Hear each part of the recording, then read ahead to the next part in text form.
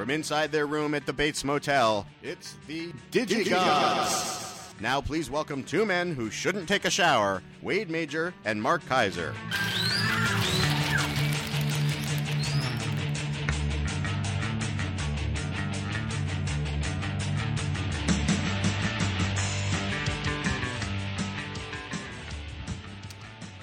Mark, you can stop typing. We're losing all the original intros now. So, Corey, who sent that one in? That was brought to you by Ashley Fakava. And Ashley, I think they should. Yeah, they should take a shower. Not together, but they should.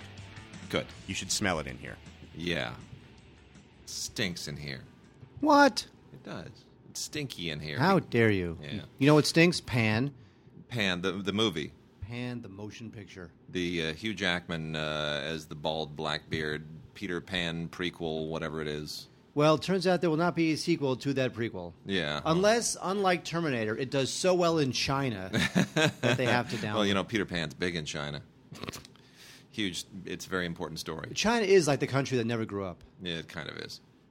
In some very disturbing ways. But on another note, let me reiterate: we need new intros. We haven't, I think, stressed that enough. So please send us intros. Send us intros. A lot of you have been really great in the past. You've piled them on. We need them. So throw them in.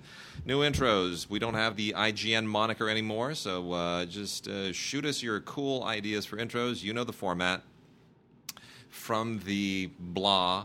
Here are a couple of guys, blah, Mark Kaiser and Wade Major. That's it. We have not changed. You know what? We came up with that format. Yeah. Or may I just say, to be more specific. You came up with that format. I came up with that format. I feel it works. It does. Continues to work to this day. Well, it's very Letterman-esque, isn't it? That's right. Yeah. And now, a man who blank, David. By the way, doesn't it seem like Letterman's been gone for like a year?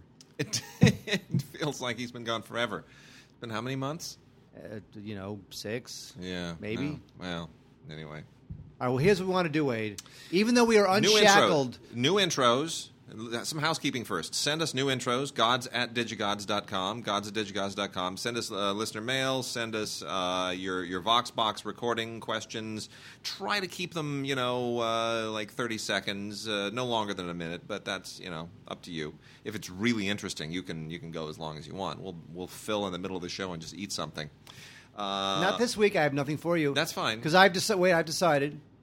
Yes. Because I've gained a bunch of weight again. Mm-hmm. I'm now at the DEFCON 1 weight where I lose all my self-esteem. I have a theory, by the way. Can I tell you what I'm going to do? Yeah, go ahead. Tell me. So I've not baked anything. You have not baked anything. And here's my thing. Yeah. I'm going to get down to the weight I want to get at. Yes. And my incentive is, when I do that, yeah, I will buy myself an iPhone 6 Plus S. Nice. So I just got one. A 6 Plus. S. A 6 Plus. S. 6S. 6 Plus S. Yes. Oh, you did? Yeah. It's in the mail. I haven't gotten it yet, but now why did you get that as opposed to the regular 6 Plus, the regular 6S? Just because I know that here's my fear with technology. This is why I spend far too much on technology when I actually spend on technology, because I'm always afraid that I will hit that wall and I'll go, darn.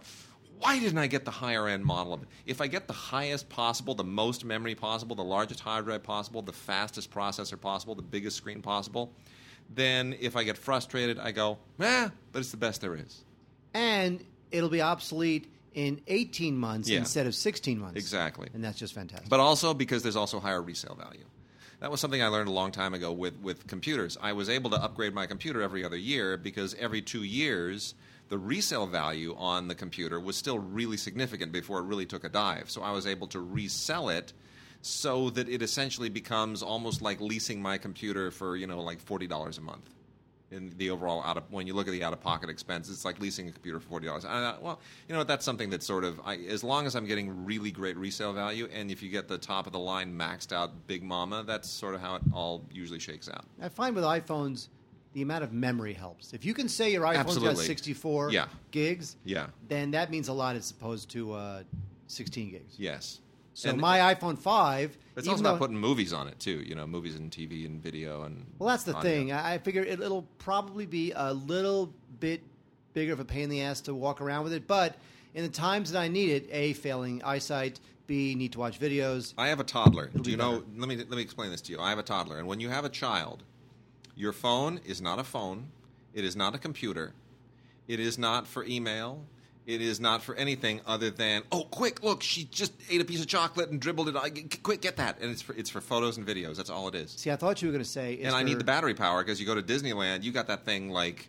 It's like a surveillance camera. It just doesn't stop. See, I thought you were going to say that the phone, the bigger phone, is really for Peppa Pig. That too. That too. Streaming Peppa Pig in the car, you better believe it. All right, Wade, here's the thing. We had a LAFCA meeting. We did, and yes, we did. Wade, of course, he's only saying this because he had a lot to say at this LAFCA meeting. And you know what? If you want to see Wade give a speech, well, it's a private dinner in a few months, but Wade will be giving a speech in the early January. Yeah. In Century City, California. I was Wade, very why happy. will you be giving a speech? Well, when we have this was our October meeting. The October meeting is always for choosing the Career Achievement Award winner, which is always a very interesting and lively discussion. Certain people have their favorites, and they will always name them. Norman Lloyd. Enough with Norman Lloyd. Even if you go for years and years and years, there's always somebody in the peanut gallery that says, why can't we give it to, Robert Benton or whatever? And even without any support, that person, they'll just stick to their guns and year after year. So there's a lot of those, but it's always interesting. Sometimes people come out of left field. Anyway, no, I made a very impassioned pitch for Anne V. Coates, and it carried it. Everybody kind of got on board, and a lot of people are big fans of hers. Todd McCarthy was on a jury with her, and you mean like a jury, like a film festival okay, jury? Not not like let's a trial. No. Justin Chang wrote a great book on film editors and interviewed her extensively. I'm surprised he was not more vociferous in his support. He was. He was into it. He was into it. He was. But he's also on the executive. He doesn't want to appear to be too, partial. So. All right. Well, here's the thing. Anne V. Coates, if you don't know, she most famous for, of course, editing Lawrence of Arabia. But also, you know what? It's Elephant Man. Anne V. Coates is 90 years old. She's still a working editor. She was born in England, Arthur J. Rank's niece. When he found out that she wanted to go into the business, he tried to basically sabotage her career. He didn't, Rank was all about keeping his family out of this horrible business. He was a very, very conservative, very religious man trying to sort of, purge the business of all these horrible elements. And he heard that his lovely niece wanted to get into the business. He's like, no, that's not going to happen. So he basically tried to sabotage her career and didn't do it. And she wound up, the famous part of that story is she wound up with the experience that she got working on these just dreadful, like, church tour guide movies that he had her do. She went to Pinewood Studios, which he helped found. Went for an interview as an assistant editor, did not tell anybody that she was Arthur Rank's niece, and she lied through her teeth in the interview, claiming that she had all kinds of experience that she didn't actually have, and she got the job. And a few years later, she was so proficient at editing that she got her first solo gig as an editor. She was an assistant editor on things like The Red Shoes, but she wound up, becoming a full-fledged editor. Did some great British films. Finally, Lawrence of Arabia, she was the one. By the way, people don't realize this. That great cut that everybody always gives David Lean credit for, the great match sunset cut, boom, blowing out the match. That was her idea.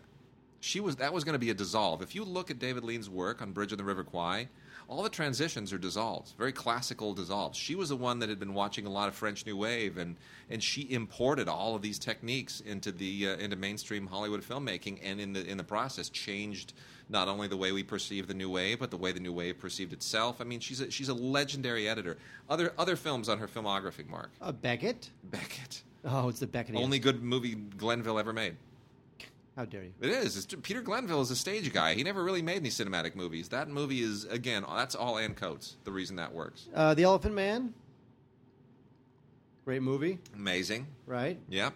I love The Eagle Has Landed. I know people don't like that movie. I love The Eagle Has Landed. In the Line of Fire.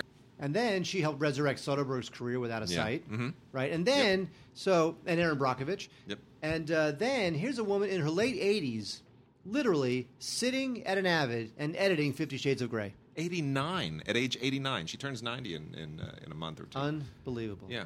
Yeah, so she started in her 20s. She's editing church movies, and then in her at 90, she's editing 50 Shades of Grey. There's something kind of cool about that. That's right, and you'll be saying that when you give the speech because it was your idea to nominate her. You now have to give the speech. That's fine. That's fine. I have nothing but admiration for her. And because I brought this up too, she changed David Lean. You know, that's one thing we don't understand. But he gratefully acknowledged that too. They fought a lot in the editing room. You know, she knew she was there with a giant, a guy who'd won an Academy Award, who started his career as an editor. And, you know, when you were, like, for example, when you were a cinematographer for Stanley Kubrick, I don't care if you were John Alcott and the God Almighty cinematographer of all time, you understood that you were basically Stanley's apprentice. And that was sort of the same thing if you were an editor working for David Lean or Robert Wise. You're like, oh, my gosh, David Lean and Robert Wise, like the two most legendary editors ever. I get to edit their movie. I'm basically their assistant.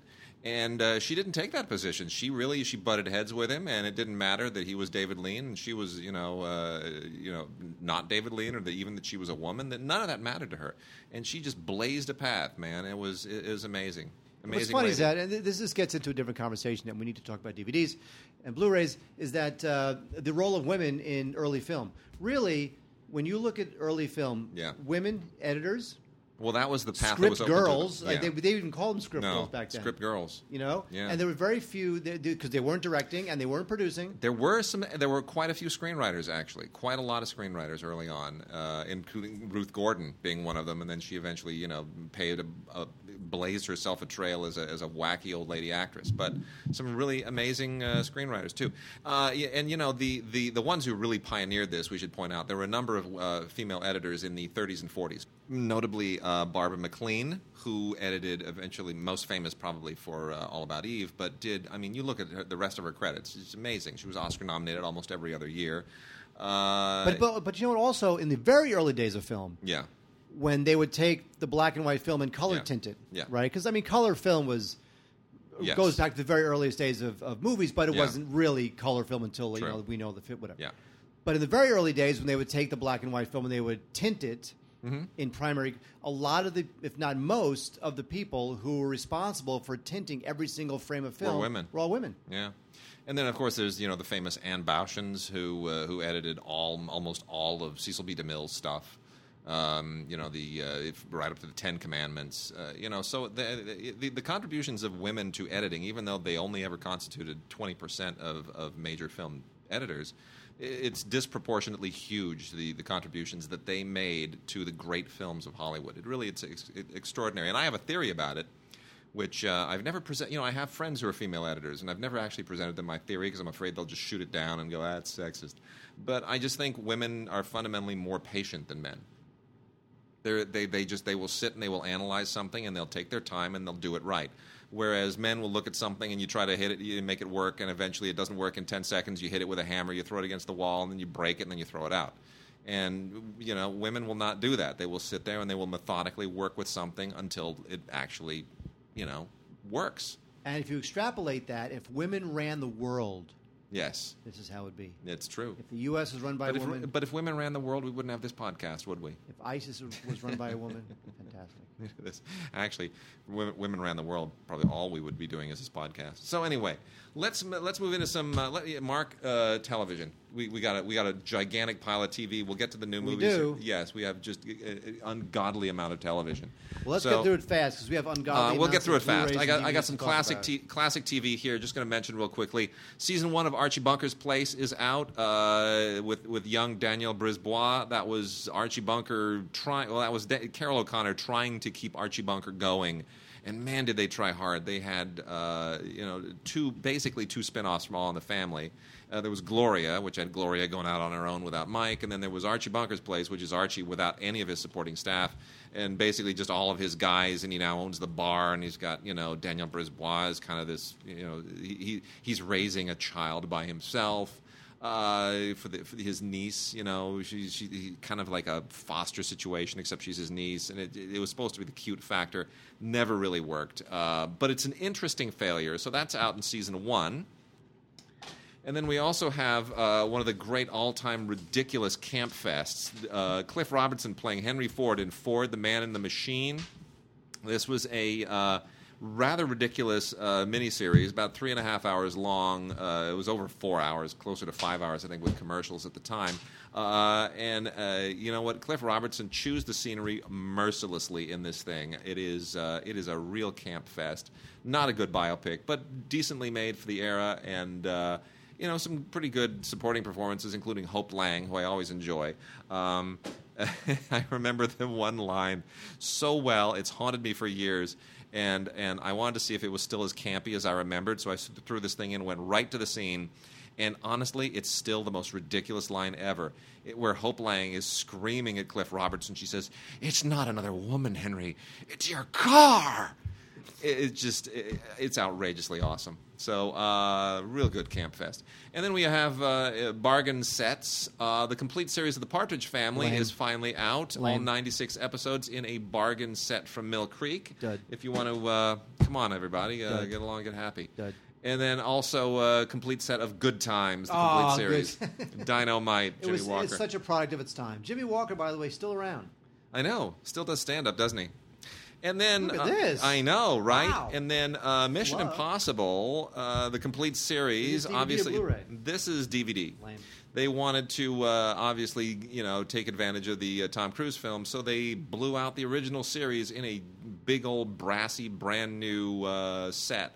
The complete original series, Mission Impossible, and it's pretty nice. It comes in 3 differently sized cases. 2 very, obviously they're using the stock cases for multiple discs. So you've got seasons 1 through 3 and 4 through 6 on these really big fat keep cases in a sleeve, and then season 7 of the original series gets its own separate little box. So that's how they broke it down. I think they would have made something a little splashier if they could have done some custom packaging, but they, for what it is, it's good, and it's a good show, and the transfers are all great, and I think the show is really fun and colorful. What's also fun and colorful, just kidding, is The 100. The second season of The 100 is now on DVD. This is a typical CW show, meaning everybody is smoking hot and about 25 years old. I think the CW lives in like this weird like Logan's Run society where if you're 30 years or older, you can't be cast in a lead in a CW show. Totally true. This thing takes place 100 years in the future after the apocalypse, Wade, and mankind is living on space stations, and then they decide to drop 100 young, smoking hot prisoners from the space station back onto Earth to see if Earth is habitable again. And so this is season 2, and I just don't like any of these CW shows. I just think that they're too pretty and too ridiculous. And so that's The 100. Letting you know about that. Also, you know what I really like about The 100? I like the very special crossover episode with Wall-E. It's very nice. With Good Times? With Wall-E from the Pixar movie Wall-E. I don't get it. Third and final season of The Following is available on the Blu-ray and the digital HD. This thing was a bit of a mini phenomenon in season 1. Then season 2, season 3, we're done.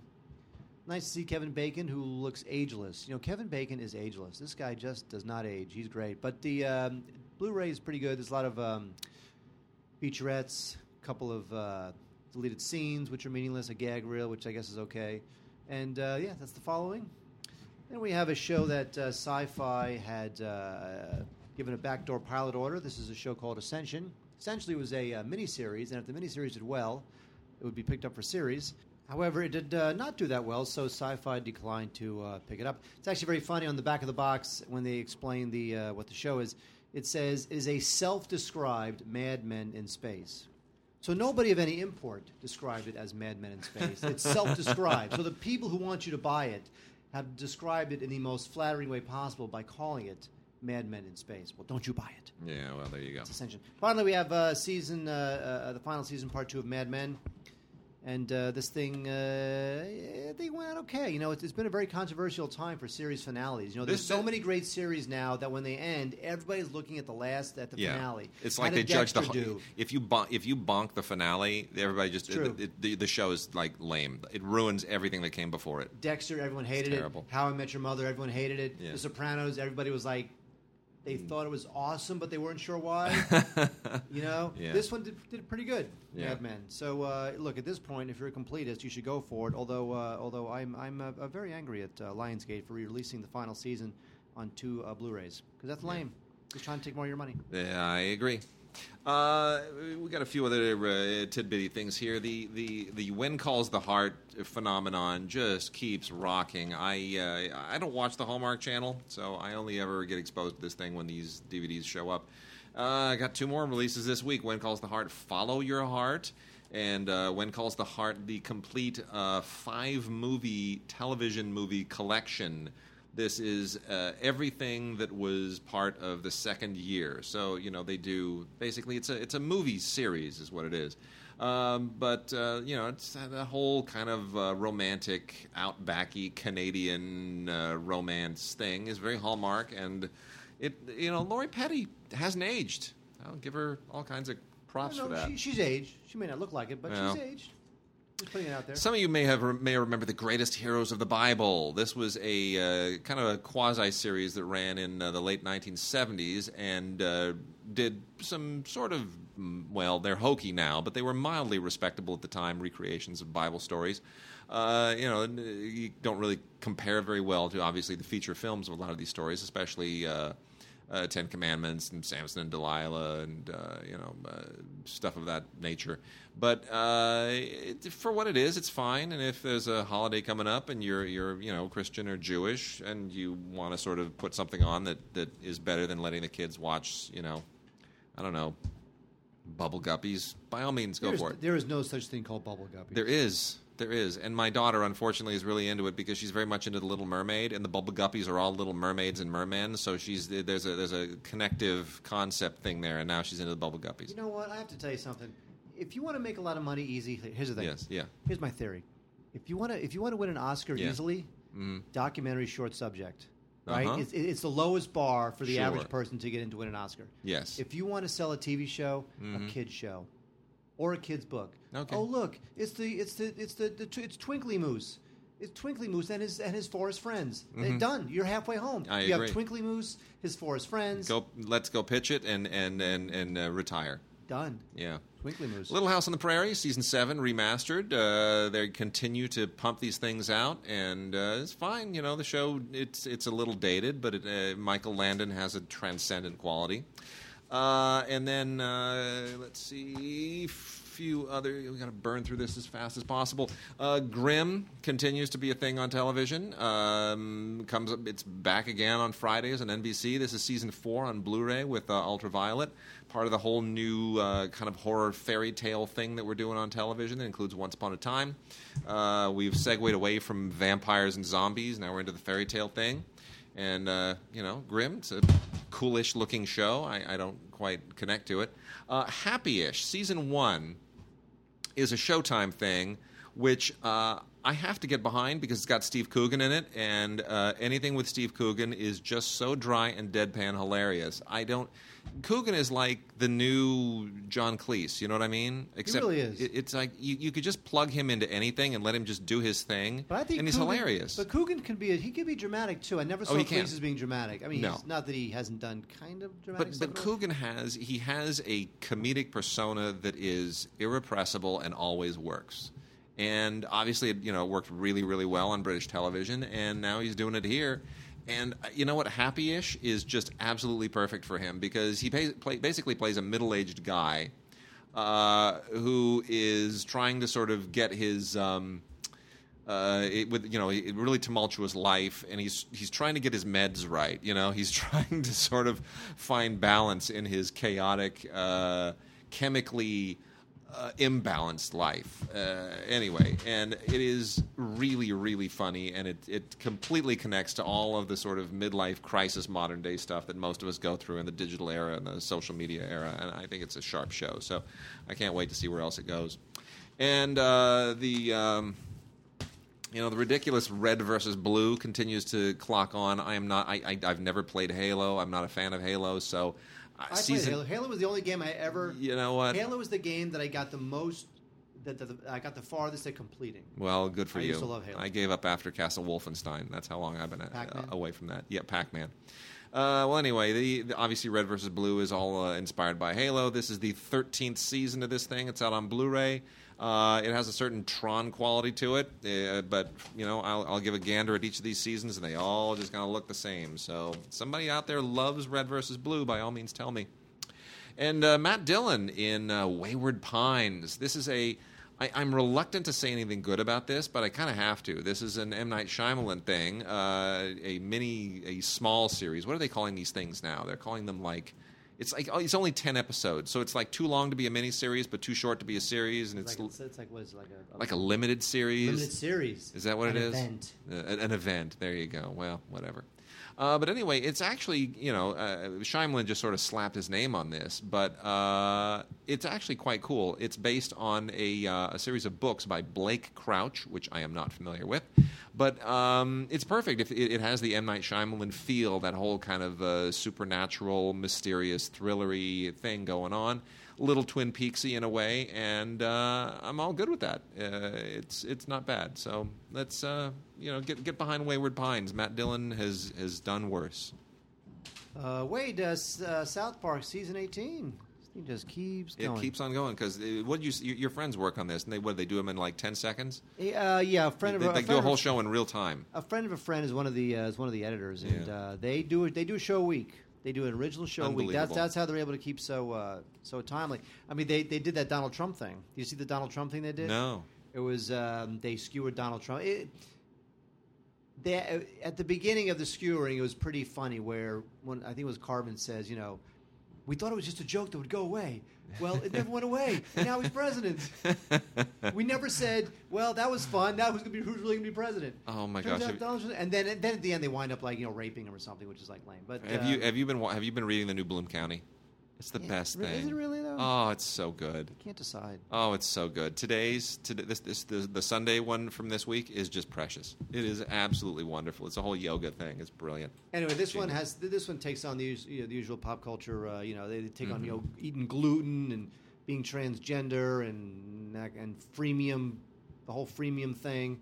So it's good. It's hit and miss, but you know what? I have to say that the show has never gotten like South. What's it called? Family Guy, The Simpsons. They've sort of dipped over the years, but this one has stayed consistently funny. Yeah, it has. Not always hilarious, but never like you never watched a season and thought, it's losing it. No. No, it's always stayed just funny enough where you're like, okay, they still got it. Because there's always something happening in pop culture worth ridiculing. It's sort of like Jon Stewart on The Daily Show. As long as people in politics and in popular culture and Kardashians and Trump and whoever else is out there just saying whatever and doing whatever, there's something to make fun of. So, I mean, they approach the show, I think, with like a late-night comic monologue mentality. We'll let the world feed us our material.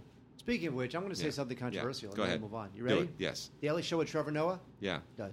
Really? He's a dud. Not into it? He's a dud. John Really? Oliver, I'm getting into him. I like him. You know what? I don't watch any of these things on a really regular basis because I have a child and I'm usually watching movies at that time at night. Thank goodness I have a layoff from Film Week. I almost don't know what to do with my time. It's like I was able to really put a lot of podcast preparation time in this week, and I was able to go to the park with my daughter, which is like, wow, I actually got to see daylight. Peppa Pig? Yeah, that too. She's learned the word anymore. You realize how deadly that is? Anymore. Do you know what anymore is in the mouth of a toddler? Do you realize what that does? That when they're eating, they want more? No. Things like this. I'm not eating pizza anymore. Oh, putting her foot down. Yep. Has she learned the words, keep talking about Blu-rays or we'll be here forever? She knows how to say Blu-ray. Aw. It's the funniest thing. Kid. She calls it Boo-ray. Anyway, carry on. Oh, me? Yeah. Okay, well, we have The Red Road, complete second season. It's a Sundance original show. It's kind of a little under the radar, though people really like it. It takes place partially in the Native American community, Native American tribe, And it stars Jason Momoa, who, of course, is going to be Aquaman in the new, what's it called? I hope he shaves for Aquaman. He's not. No. I don't want to see Aquaman looking like some shaggy beast, long hair and beard. It's a Warner Brothers superhero movie. You know what that means? They got to be badass. Yeah. You know, Marvel can be all poppy and candy colored. So Warner Brothers badass. So our blonde Aquaman in the kind of orange and green tight suit. That's not to be. That we're going to get like a hairy guy with tattoos. Yes. Great. And in this show, he plays a parolee. He's trying to stay out of trouble. And, people like this show. I didn't get much into it when I watched it. Also on the CW, which we just talked about a few minutes ago with the 100, we have Reign. REIGN. IGN. We used to work for them. Now we don't. And the site's coming along. I have not had time to really delve into it this last week, but I will. We're gonna have a fun site. Anyway, it's all about what's going on in France. Francis and Mary and tensions and the Black Death and that kind of stuff. And of course, everybody is smoking hot. Even the moms are just smoking hot. 48-year-old moms. They're so hot. Yep. 22 episodes, deleted scenes. It's on DVD, not Blu-ray. New episodes on the CW this fall. Reign. And also want to take a moment here, just remind everybody, everything that we talk about in the show is listed when you go to DigiGods.com. When you go actually to DigiGods.com, you will see that's the show homepage. It's a libsyn page for now. It'll be located on the Synagods.com site eventually when that is finished. And they all link straight over to Amazon. So all the stuff is listed. If you forget what we're talking about or if you miss something and you want to see a complete rundown, everything's there. And it'll be linked, and it'll take you right to that page at Amazon if you so want. So we're trying to be as convenient as possible. The Code Season 1. This is from Acorn, and this is an Australian show that is pretty good. Most Australian television is kind of hit and miss to me, but this is basically a political show that's probably a little bit too connected to Australian politics to really probably hit me very hard. I'm sure if you're in Australia, this makes a lot more sense. But there's some crossover concept. Obviously, if you live in a country that has a government, some of it will, the ideas of corrupt governments and conspiracies and all these kinds of things. That'll, that obviously plays globally in some way. But a lot of the nuances I just didn't really get and didn't quite understand. But it's okay. It's good. It's decent. Some good acting and some interesting actors that I think we'll probably see make the crossover to features at some point. Popular show right now is Penny Dreadful. People are loving the Penny Dreadful. This is on Showtime. Second season is out now on Blu-ray as well. And I love anything that's set in period London. Anything that deals with that whole kind of Victorian world of Jack the Ripper and Sherlock Holmes and all of that stuff. I'm totally into it. And John Logan, it's got him written. He's all over this thing. So I've always liked John Logan stuff. So Timothy Dalton he's terrific in this. Harry Treadway, Josh Hartnett, even, believe it or not. It's a good cast. A lot of fun. So Penny Dreadful, and Ben Kingsley in Tut, which was originally on Spike. This is also on Blu-ray with Ultraviolet. Are people going to stop hiring Ben Kingsley? When he starts charging too much, he knows how to sort of keep his quote exactly where it meets with his popularity. And yet he's an Oscar winner. We have an Oscar winner in our little stupid movie. When he brings it, he brings it. I liked him in The Wire, which I haven't seen yet. I loved it. That's tanking. I know. You know why? Worst marketing ever. Worst marketing ever. They had no idea how to sell that thing. People look at, no one saw Man on Wire, first of all. Right. It was an Oscar-winning doc that only a few people saw. You turn that thing, you sort of have to reintroduce the concept to people. I saw no TV ads. I saw billboards that didn't tell me what it was really about.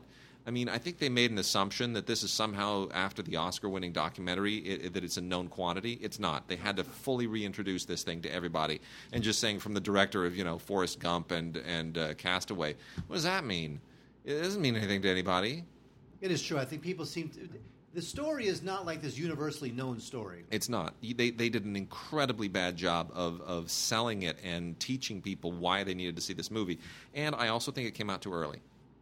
Came out way too early. That should have been platformed in November. That should have been like that thing could have gotten effects, so at least effects nomination. Well, anyway. So, real quickly, Ben Kingsley, doing the Egyptian thing. It's all very Cecil B. DeMille. It's all very kind of campy, but why not? It's for Spike. They like that stuff. A couple other shows that are enduringly popular for some reason. The Leftovers. First season. This is now getting a second season order on HBO. This is also out on Blu-ray with Ultraviolet. I'm kind of not quite sure what to make of this. This is slotted in with another one of these apocalyptic, everything the Earth has ended. All these. This is another one of the new things, along with the fairy tale thing. Last Man on Earth. Yeah. So we're into a kind of an apocalyptic trend too, and in this case, this is the idea is that 2% of the Earth's population has vanished. And nobody quite knows why. And is it, is there a religious thing going on? Is there a disease? Is there some space phenomenon? Nobody quite knows why. And so that dovetails into all of these other sort of interesting areas, which I don't know that they're going to be able to keep this going for very long. The problem, of course, is Damon Lindelof, who is a guy who loves to sort of open up rabbit holes but take you nowhere. And we'll see how long they can sustain that. But it does star Mr. Jennifer Aniston. Yes. Justin Theroux. Yes, it does. Who's great. By the way, if you remember, Justin Theroux plays the crazy movie director in Mulholland Drive. Yes, and by the way, did you ever see the who by the way is a great screenwriter as well, co-wrote Tropic Thunder. Did you ever see the featurette, the Tropic Thunder featurette that he narrates, where he's basically playing like this thinly veiled variation on Wim Wenders, doing that ridiculous Wim Wenders accent? Oh my gosh, it is so hysterical. It's almost funnier than the movie. It's really great. There are very few things in this world funnier than Tropic Thunder. True. That's the last great studio comedy. And then we also have American Horror Story Freak Show, the complete fourth season. This is another one of those just strange successes that I don't really understand. But 13 episodes from season 4. Of this creepy and disturbing yet strangely beguiling show that has a following among many friends of ours. People love this show. I know. And the new season has Lady Gaga. I know. I don't, I guess I get it. I guess it's part of the fairy tale thing I was talking about earlier. Swamp Monsters Season 1. Really? Seriously? Swamp Monsters? Has your reality television appetite gotten that low? When I think of Swamp Monsters, do you know what I think of? What do you think of? Scooby-Doo. Of course you do. And then, ladies and gentlemen, out on a 2-disc special edition is Duck Dynasty Season 8. If you're still watching this thing by Season 8, I don't know what to tell you about managing your time. I really don't. Nothing is going to happen in Season 8 that is any different from Season 6 or Season 7 or 5 or even 4. I just don't get it. At this point, I don't really understand what the point is. All right, Mark, let's discuss some new movies. Let's see. You a fan? Or do you I didn't see it. You didn't see it? I'm eating ice cream, Wade. Okay, well, you eat ice cream. See, I want to dig into my ice cream, and I was hoping to pawn that one off on you. Okay. Hold on. What is this again? This is the leftover salted caramel ice cream, but you can tell it's starting to turn, getting a little grainy. And what's in it again? I'm vamping so that I can eat some. Sugar. Yes. Cream. Yes. A little bit of butter. Mm-hmm. Eggs. And milk, maybe? Not sure. But... Aren't there crackers or something in here? Yes. With this recipe, this is the one that I took from the recipe book from the ice cream store in Brooklyn. You have to make the mix-ins. You got to make it yourself. So these mix-ins are like made out of... You take 45 saltine crackers, lay them out on a half sheet, and then you pour melted butter, then melted sugar, then melted chocolate over it. Got it. All right. The film I'm talking about here is Dope. Dope was a great, big, important pickup for Open Road at the Sundance Film Festival. And it's terrific. It is just absolutely terrific. Enormous amount of fun. This is a really, really cool comedy about a kid named Malcolm, played by Shameik Moore, who is he's basically a rap nerd. He's a total like 80s era old school hip hop kid in a whole modern new school new hip hop era, and he's a smart kid, and it's all about it's just this amazing adventure caper that he gets caught in, and he has to somehow disentangle himself because his future entirely depends on this. Really a smart, original, quirky, totally energetic movie. Really exciting. Directed by Rick Famuyiwa, who did some years ago a film called The Wood, which was kind of a family drama set in Inglewood. And this is just totally his coming of age. So I think it's absolutely a wonderful film. I think it's totally cool. I think it's Forrest Whitaker produced it. Pharrell Williams was an executive producer. They got a lot of really powerful people behind this thing. But for the most part, this is just a great indie, and this is the kind of stuff that I wish Sundance would come up with more of.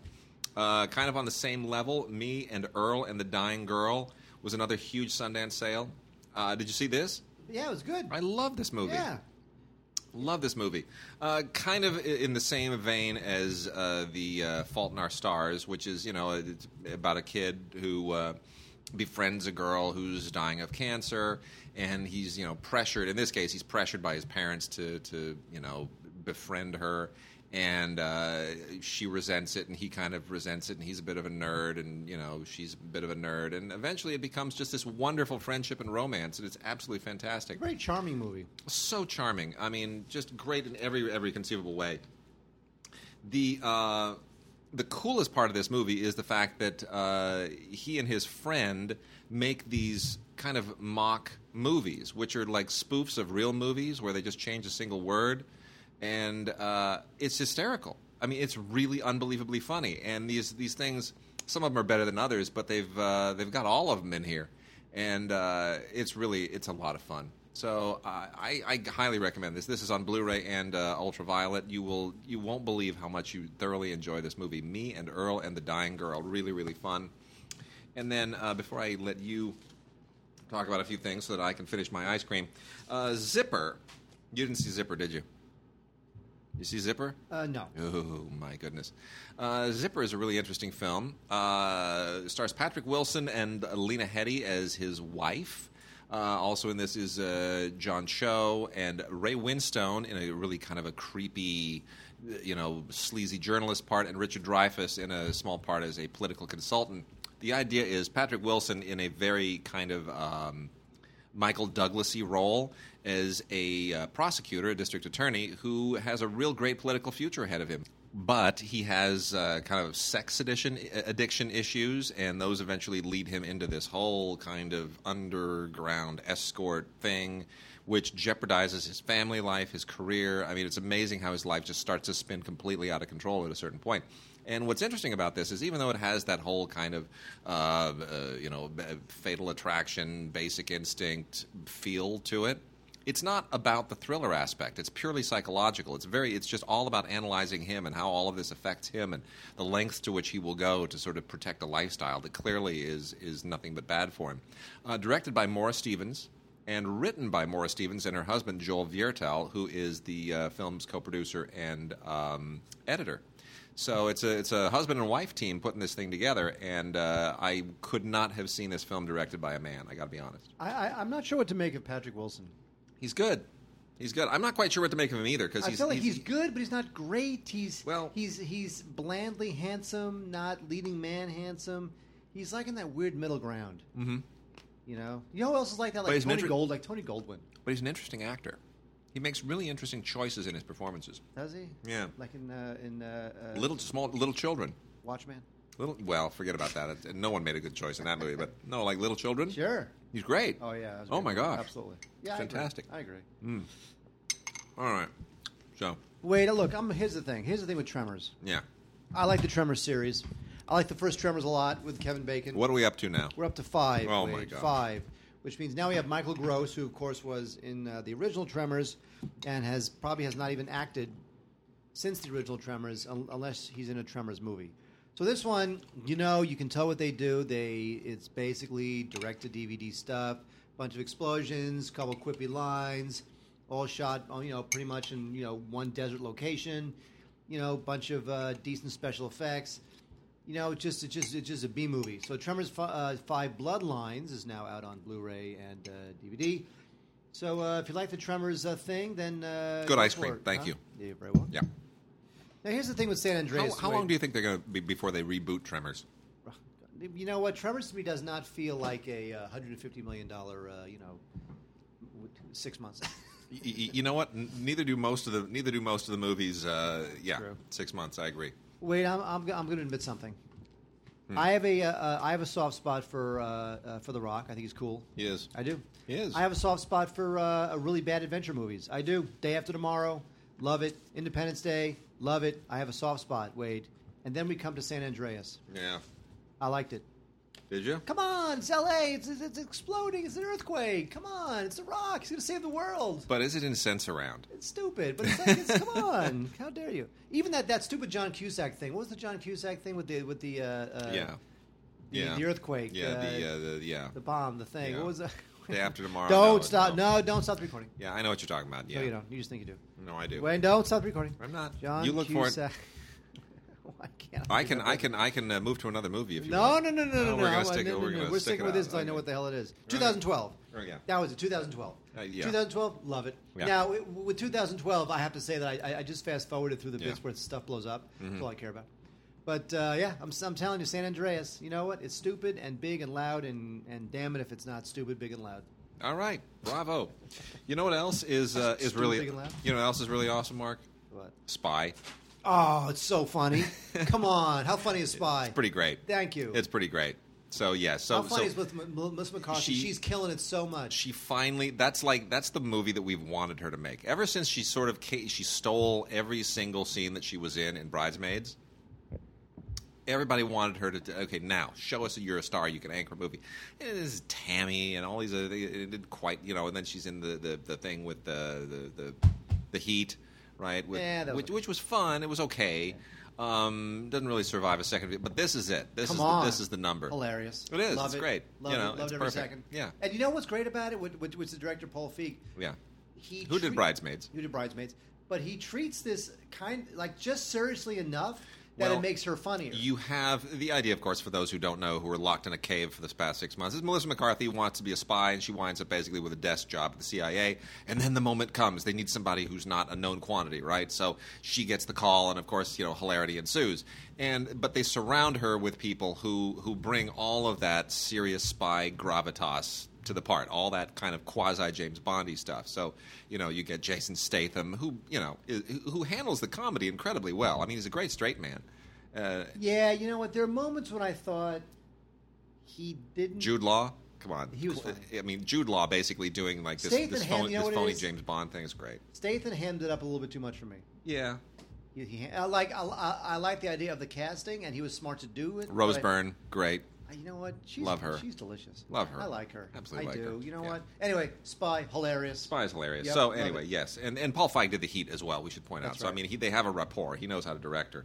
Anyway, a lot of great stuff on here. This is the unrated edition, so you get, like 30 seconds more stuff that makes absolutely no difference. But it's great. Ultraviolet, Blu-ray, a lot of fun. Outtakes, alternate scenes. It's a good time. It's a good time. Wade, I'm not a big fan of the horror films, Wade. I don't like the horror films. Although I did like, what's the one where they Star Wars. How dare you take away my joke? What's the one where when you sleep with somebody you get the disease? Oh, It Follows. Joke appropriation. It Follows. Yeah, It Follows. I like It Follows. You're right. Good. It's good. Yeah. Right, that's a movie with some smarts. Yeah. Now comes The Gallows. Yeah. A movie with no smarts. No. I don't like this movie. The movie's lame. Yeah. It's very short, though, Yeah. which is a good thing. It's like 80 minutes. But anyway, there was an accident at this theater group, and then on the 20-year anniversary, they want to restage the show to honor the dead students. And, and you know what? It's one of those stupid guerrilla first-person cam things that I just wish would just go away. There's really we are crucially running out of new ways to freshen up that whole first person docu thing. Not happening. The only kind of guerrilla filmmaking I like is something like the Banana Splits, because those guerrilla costumes were cool. Oh, look, there's herky-jerky camera work. Wow, I've never seen that before. I know, look, old. it's lit so that you can just see their face in the light of the camera, and they're really scared. Oh, look. Lame. The gallows pass. All right, and Sharknado 3 is out from our friends at the Asylum, who are milking this. I should try to get David to give me an interview for this podcast, so we can talk about some Asylum stuff. That's what I should try to do. Anyway, we can do what we want now. We are not at the teat of. I'm working up some cool interviews, by the way. No, you're not. And the holiday show. Really? I'm working up some cool stuff. It's not going to be as epic as last year. That was a little overkill. It just had too much material, but it's gonna be good. So anyway, Sharknado 3. I mean, do I need to sell this? It's Sharknado 3. It sells itself. I mean, really. It is what it is. It knows what it is, and it's happy to be what it is. It's happy to be what it is, and why not? Let's just go. It's just more Sharknadoes. That's it. And anyway, the hero has a chainsaw, and you can fill in all the fun. Mark Cuban even shows up in this thing, which is just priceless. Just own it, man. That's 90% of the thing. And When Marnie Was There is a lovely, lovely bit of anime from the director Hiromasa Yonebayashi. He did this, of course, for the animation, Miyazaki's animation house. Ghibli. Thank you. Or Ghibli. You know what? There's some pronunciation thing. We've been corrected on that in the past. I say Ghibli because I think the name sounds like giblets. Yeah. And it makes me laugh. What is it? Ghibli? Well, it's G-H-I. No, somebody they corrected us. Some of the listeners corrected us and told us how to pronounce it, and we probably forgot. Gods at DigiGods.com. Tell us how to pronounce it. Studio Giblets. Anyway, I'm telling you, it's funny. So yes, so Yonebayashi is not Miyazaki, but this is a lovely, really sweet film, beautiful animation. I mean, and the American version of this has some very, very solid voice casting. Haley Steinfeld, Kiernan Shipka, John C. Reilly, Gina Davis, Kathy Bates. Good voice casting, and a couple of little featurettes and storyboard tidbits in the back of it. But essentially, this is just a wonderful story of childhood friendship, and it's beautiful. It's just beautifully put together, and I'm always impressed by how anime, when it's done really well, essentially is not doing things that are specifically animation oriented. They're doing things that here we might expect to be a live action film, but they see no reason why not make it animated. We can do it. We can tell this story, and we can pull those emotions. Wade, it's not animated. This movie, Dark Places, which I did not like. Now, this was the second film adaptation by Gillian Flynn, who gave us Gone Girl. In fact, if you look at the Blu-ray cover, it's pretty much all dark, except for Charlize Theron's face, the words Dark Places that are in red, and then, of course, right above that, the words Gone Girl, which are also in red, to remind you that the author of Gone Girl is also the author of Dark Places. So this is a movie that is fairly effective, but doesn't really rise to the level of much more than a Saturday night or possibly Sunday afternoon rental. Charlize Theron plays a woman who, when she was a kid, her family was murdered, and the brother was put in jail for it. Now it turns out that the brother might be innocent, and Charlize Theron goes to investigate. It's it's got a lot of there's satanic cults and there's true crime stuff going on and family secrets and whatnot, but I just feel like it's a little more routine than I think it should be, especially if you're coming into this thinking it's going to be just as good as Gone Girl. So I would consider Dark Places like sea-level Gone Girl, but check it out. All right. Dark Places. A couple of sweet family films to mention here. One is The Journey Home with Goran Vishnik, who used to be on ER, and Bridget Moynihan to go to Goyo. This is directed by Roger Spottiswoode. And Roger Spottiswoode, who directed a Bond film, if I'm not mistaken. Am I right? Yes. And he had a moment like in the 80s and 90s. Yeah, he was a guy. He was the man, or one of the men. Anyway, now he's doing direct-to-video stuff, but he's still Roger Spottiswoode. He's still a capable director. And this is actually a really, really sweet movie. Wonderful Arctic photography, and I always love the outdoorsy stuff. The whole Jack, what's his name? Jack Frost. Call it Jack Wild. London. Call it Jack London. Thank you. Jack the Ripper. Jack Frost. Jack. You see where my head was going. No. Anyway, very Jack London-y kind of a story. With a kid and a polar bear cub. I mean, that's it. It's done. It's all over. I mean, a polar bear, a cub, and a kid. Come on, it's like Flipper or Free Willy or Gentle Ben and all that stuff. It's just wonderful. Old Yeller. Come on, the yearling. Kids and animals. Peppa It never Pig. gets old. Peppa Pig. Peppa Pig is an animal. Never gets old. So anyway, it's just a wonderful adventure, wonderful family film, sweet story. Really recommended. Spartacus still has it. And then also recommended Golden Shoes, which is a soccer movie with David DeLuise. Didn't you know him? Didn't you? Weren't you in school with Peter David? DeLuise. You knew Peter. Okay. Well, there's too many of those DeLuises. Really, it's a whole brood. Oh, speaking of brood, never mind. Oh, Criterion? The Brood? Shh. Is that this show? It's this show. Well, we better get to it. We're getting to it. John Rhys Davies, Montel Williams is in this. Anyway, this is, a little kid who wants to be a great soccer player, just like Cristiano Ronaldo. If you don't know who Cristiano Ronaldo is, stop listening right now because there's no point. I'm not going to explain it. Anyway, this kid just, family crisis causes him to just embrace the glory of soccer. God bless him, good for you. And he's got some pretty awesome shoes. They are golden shoes, Mark. It's a little kid in his golden shoes. And the beauty of this, you're going to love this. So to promote this thing, they sent us one of those little spongy soccer balls, like a little mini soccer ball that said golden shoes on it, which, of course, my daughter immediately took to and decides that we're going to play tennis with it. I want the golden spongy No, thing. tennis. You know what I'm saying? It's a little soccer ball, and she wants to play tennis with it. Well, because she's an idiot, Wade. I'm just putting it out there. I mean, really, does she know what 1 + 1 is? No, I do. Okay, so I'm just saying, compared to me, she's an idiot. There you go. Thank you. Carry on. All right, Manglehorn. Oh my gosh. So here's the thing with Al Pacino. He's on this little late career run of little mildly budgeted character pieces. Where he plays pretty much a disheveled old has-been in all of them. Exactly.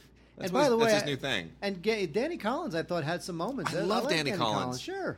Hey, baby. I know, watching- Oh, come on. I'd love that. Well, in Manglehorn, he plays a guy named Manglehorn. And he has never recovered from the death of his love of his life. And so he strikes up a friendship with Holly Hunter. And I got to say, watching Al Pacino and Holly Hunter underplay things is a pleasure in itself. And this movie also co-stars Harmony Korine, who is the iconoclastic film director of Kids, and a film that I loved, which you did not love. Spring Breakers. Spring Breakers, which I absolutely loved. I hate that film. I know you do. Well, you also hated Natural Born Killers. Yeah, true. Anyway, so David Gordon Green, who has one of those crazy careers where he just does whatever he wants, directed this. And, it's nice to see Pacino underplayed. It's nice to see him treating this almost like a stage piece. And I will give it a pass on that. And David Gordon Green also has the big Sandra Bullock shiznit. Yes, Our coming Brand is up. Our Brand is Crisis. Crisis. Yeah, that's the biggest thing he's done, far and away. I mean, that's like He for did real. Far and Away? I thought that was Ron Howard. No, stop. And then I have a soft spot for Adam Carolla, the former host of The Man Show. I think he is very funny. I really do. I have to admit it. I think he's really funny. Got a lot of great insights. And you do get some of that in his new film called Road Hard. And this is about a guy who was on a hit sitcom and a bunch of movies, but now his career is kind of dried up. And so he decides to hit the comedy clubs, which means spending nights in the horrible cockroach-laden hotel rooms and flying coach. And so he's kind of trying to figure out what happened to his life, what happened to his love, and, try to get his daughter through college. So it's obviously the movie is built to ensure that Adam Carolla has plenty of funny things to say on stage, and I think a lot of that stuff does work. So I do like this thing. I think it's completely fine. I don't know that Adam Carolla is much of a romantic actor. I think he may want to pass on that kind of stuff, but it's got a decent cast. Jay Moore, Howie Mandel, David Koechner, David Allen Greer, Larry Miller, Ileana Douglas, Dana Gould is in it. So, co-written and co-directed by Adam Carolla himself. So I did kind of like this thing. You know what? I thought there were some good laughs. The heart stuff is the movie is.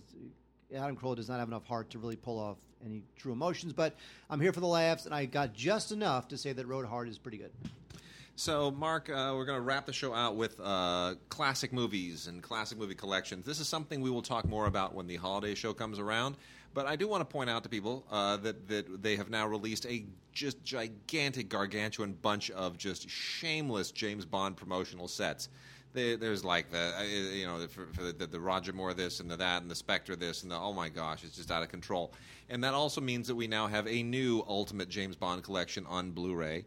This is the third, fourth, fifth. I can't. Well, anyway, I have the other one. The one that lays flat on your. Which is beautiful, which is absolutely fantastic, and this is functionally no different from that. There is some additional material that is not on those.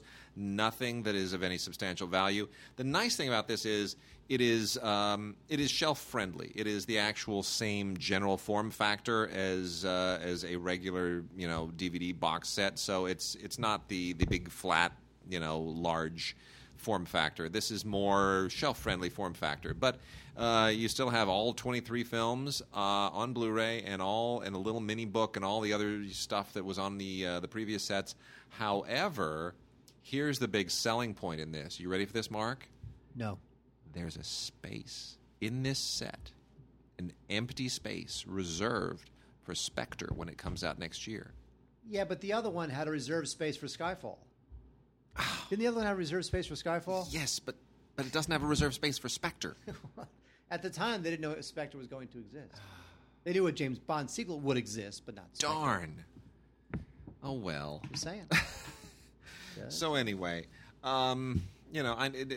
people who hate having to double dip on these things, there's really nothing to worry about here. They really are just playing you. But the documentary here, Everything or Nothing, which, by the way, is a really good documentary. It's a fantastic documentary because it talks about it gets pretty deep into the relationship between. It's great. Between the Broccolis and Ian Fleming, and if you're a Bond aficionado with Sean Connery, who thought he was being exploited, and blah blah blah. Yeah, it's good. So I mean, it's there. If you haven't bought a Bond box set yet, then that's the one to get, I guess. So whatever. Knock yourselves out. What are we talking about next, Wade? Let's see. You know what? I'll hit the Criterions. Might as well. We're at that point in the show where we have to kind of punctuate it with great stuff. And you know what? Indeed, as I teased earlier, The Brood, Mark. David Cronenberg's The Brood gets the Criterion Collection treatment. And I never would have imagined that a David Cronenberg film from 1979 that is basically a kind of a low-budget horror film would get that treatment. But Cronenberg is so legit now that we are, after the fact, reevaluating all of his earlier work and kind of we're bestowing an order of magnitude of importance on all of his earlier stuff that now makes them Criterion worthy. And I don't like The Brood. I think The Brood is a horrible film. I really, really dislike it. I kind of feel like this is just he's sort of trying to take Rosemary's Baby and Children of the Corn, or not Children of the Corn. What is it? The creepy kid movies. Child's Play? No, not Child's Play. The old, I'm drawing a blank now. Children? Title is escaping me. The creepy kid movies, the old black and white creepy kid movies. The old black and white creepy Never kid mind. movies. I'll come up with it black later. And white. They're on black and white. Not yeah. not the Twilight Zone where he sends people to the corner. Anyway, it's anything dealing with sort of unholy, creepy. Am I going to know what this is and feel stupid? Yeah, no, you probably won't. It's probably not one of your deals. Anyway, you know what? I mean, it's a good cast, but look, if you love Cronenberg and you're thrilled that this is a Criterion edition, by all means, knock yourself out. But this is not going to be one of my treasured Criterion titles. So The Brood is out there. It's got a lot of fun extra stuff on it if you're into it. Interviews with Rick Baker and just about everybody who was involved in this. A 2011 interview with Cronenberg where he kind of reflects back on his career, a 2013 interview with a couple of the actors. So, I mean, it's a nice bunch of additional stuff, but not my kind of movie. And then also from Criterion, much more my kind of movies, My Own Private Idaho. the great Gus Van Sant film, finally out on Blu-ray. This is the 1991 movie that paired River Phoenix and Keanu Reeves in probably the two of their best performances. And the movie it works. It still works. It almost feels more timely now than it did then. The idea of these young hustlers, and it's sort of like the Midnight Cowboy of its era, and still has a real vibrant sheen to it. A lot of great stuff on here, especially the 2005 documentary with the cast and crew, and then a lot of interviews and featurettes, conversation from 2005 between Laurie Parker and River Phoenix's sister, which is a little bit sad and distressing, and some great essays in the booklet as well. So by all means, definitely check this out. My Own Private Idaho, finally on Blu-ray. Also finally on Blu-ray, Wade, we have two. Well, they've been on Blu-ray before. Edward Scissorhands. This is Johnny Depp and Tim Burton's first collaboration, if I remember correctly. Yes, it was. And this film is just a strange, whimsical little fairy tale. Delicate, funny, strange. Did I say strange? I believe I did. Yeah. Moderately heartfelt. Strange? Wait a minute. It's a little bit strange. Tim Burton and Johnny Depp? Strange? Strange, those two? I'm so confused. That's almost like Frank Capra and Jimmy Stewart. How could they be strange? This might actually be Tim Burton's most romantic film, because I do not consider Tim Burton a man of romance. This was the first film I ever reviewed as a film critic. Did you know that? Edward Scissorhands. I like it. It's a good movie. Wade Major. It's a movie. I didn't care for it. I know everyone else loves this movie, but it just didn't work for me. It should. You know what? Because it's like this. It's like this weird gothic romance. It tries too hard. It just tries too hard. It's Tim Burton trying too hard. It is sort of haphazard myth making, and it just doesn't. It just sort of it just tries too hard. The great myths, the great fairy tales, the great sort of legends don't feel as though somebody sat down and said, I think I'm going to make a great fairy tale. They feel organic. They feel like something that sort of grew out of someone's subconscious in a really just sweet, meaningful way. This doesn't have that. This feels constructed. Hey, how about a guy with scissors for hands? Oh, great. So now it's going to be we're going to get the whole creator orphaned creation myth thing, whether it's Pygmalion, whether it's Frankenstein, whether it's the Golem. I mean, this stuff's gone on for, forever. It's back in the silent days for movies, and it goes back thousands of years as far as... And you're not adding anything to it just by making him a weird guy with a funky hair and scissor hands. Oh, look, he can sculpt hedges. I don't get it. Whatever. But I know people love this movie, so I allow them their love without ridiculing them, but they suck. Scrooge. I am. Finally, we have the Rocky Horror Picture Show. Now, if you're not familiar with the Rocky Horror Picture Show, this is pretty much the... I wouldn't say it's the original cult film, because there are plenty of other cult films that came before it, Freaks and whatever. But Rocky Horror was sort of the first cult film of my lifetime? Yeah. And I have to say, this was a film that showed at midnight theaters, and people would come dressed in all the costumes, and they would sing all the songs and recite all the lyrics, and that was part of the fun. Sweet. The first time I saw the Rocky Horror Picture Show was on a bootleg VHS. Now, at the time, there was no DVD, there was no Blu-ray, there was barely VHS, and Rocky Horror was not out on VHS, but somehow a friend of mine got a copy on VHS. I don't know how. So I wound up watching Rocky Horror Picture Show exactly the way it should not be watched, which is alone with a buddy. Because you have to watch this movie with 300 other people who are wearing dressed costumes, and they're singing the songs. Yeah. And that's the whole thing. It is. So when I saw this movie just on the merits as a film, it sucked. It just was a stupid movie. So divorced from the hoopla that needs to attend the film, I don't know that I would necessarily recommend it, unless you know what you're getting. I mean, if you love Rocky Horror, hey man, go nuts. This is a great film in terms of cult filmmaking, in terms of participatory filmmaking, and or at least participatory film viewing. And there's a lot of special features on this 20th Century Fox Blu-ray, so I applaud them for not just cranking this out. So there you go, Rocky Horror Picture Show, 40th anniversary. Rock on. And then Rocky. Oh, yes. Our last two titles. Spartacus is out finally on a Bluray. Has this never been out on Blu-ray? No. Is this not on the? This is not on the Kubrick set. No, it's not. It's bizarre. Nope, Spartacus. Well, because Spartacus is not sort of. It's a Universal film. First of all the stuff that you Warner. get on the Kubrick, it's Warner and Sony. They get Strangelove over in there, and they worked it out amongst themselves. And then you also have a little MGM in there when you like. Some of those sets in the past have had, Killer's Kiss and The Killing. Anyway, Spartacus is Universal, and they don't let this thing go. So this is one reason why we always insist on reviewing things final product. So we ask, don't send us all your excited kind of preliminary check, because we'll get things even on the packaging. There is like an egregious error that drives me nuts here. On the back, they allowed somebody to say, newly restored from large format 35mm original film elements. Now, I know somebody just thought that was a great slogan, and most people won't care, but let's be clear about something. 35mm is not large format. Large format specifically means 70mm. It means anything larger than 35. VistaVision, Cinerama. Super Panavision, Cinerama, Todd AO, IMAX. These things are large format.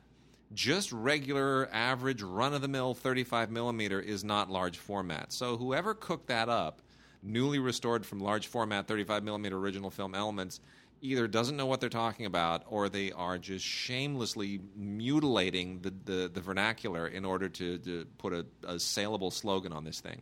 In any case, that notwithstanding, it's a pretty beautiful, I thought it was a pretty beautiful transfer. Now, I am going to be speaking with Robert Harris, who, of course, was the archivist who restored this. He's spoken with us on the show before.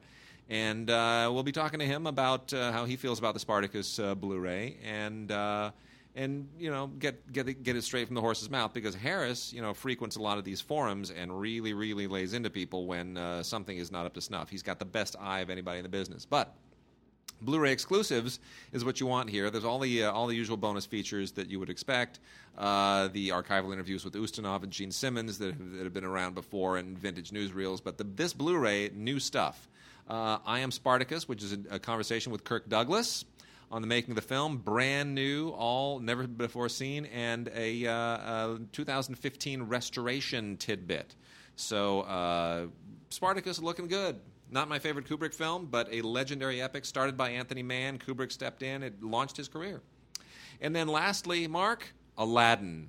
The one and only Aladdin, Disney's Aladdin, finally out in their Diamond Edition. Are you really that big a fan of this movie? I love this movie. Yeah. I really do.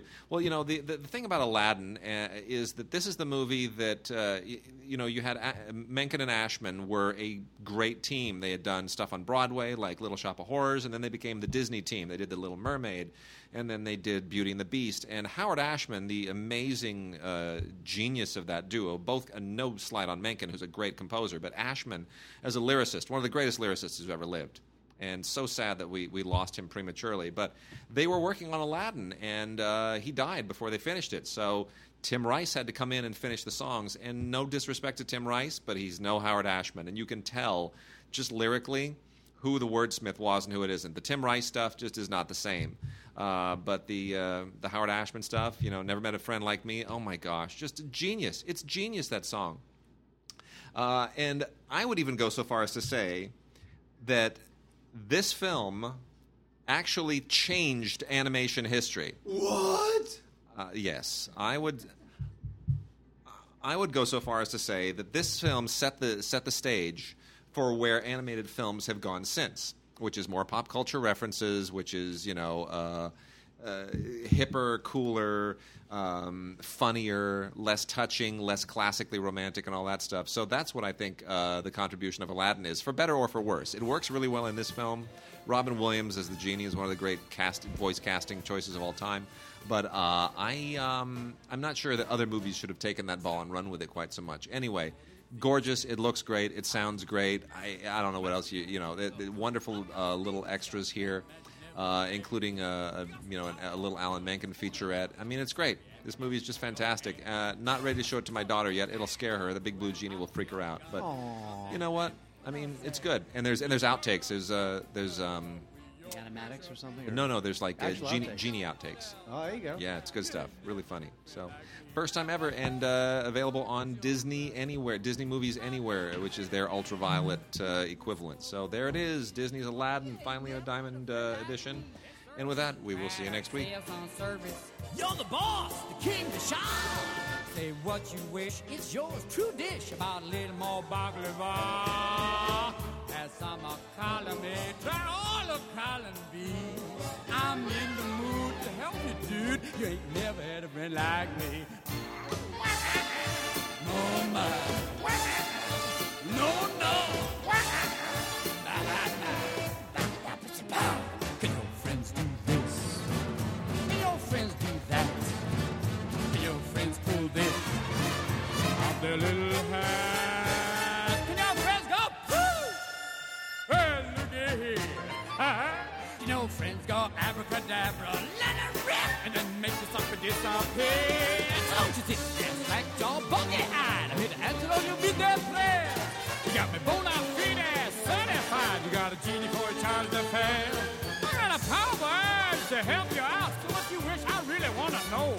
You got a list that's 3 miles long, no doubt. Well, all you got to do is rub like so. Hey-ho, Mr. Aladdin, sir, have a wish or 2 or 3. I'm on the job, you big nabob. You ain't never had a friend, never had a friend. You ain't never had a friend, never had a friend. You ain't never had a friend like me.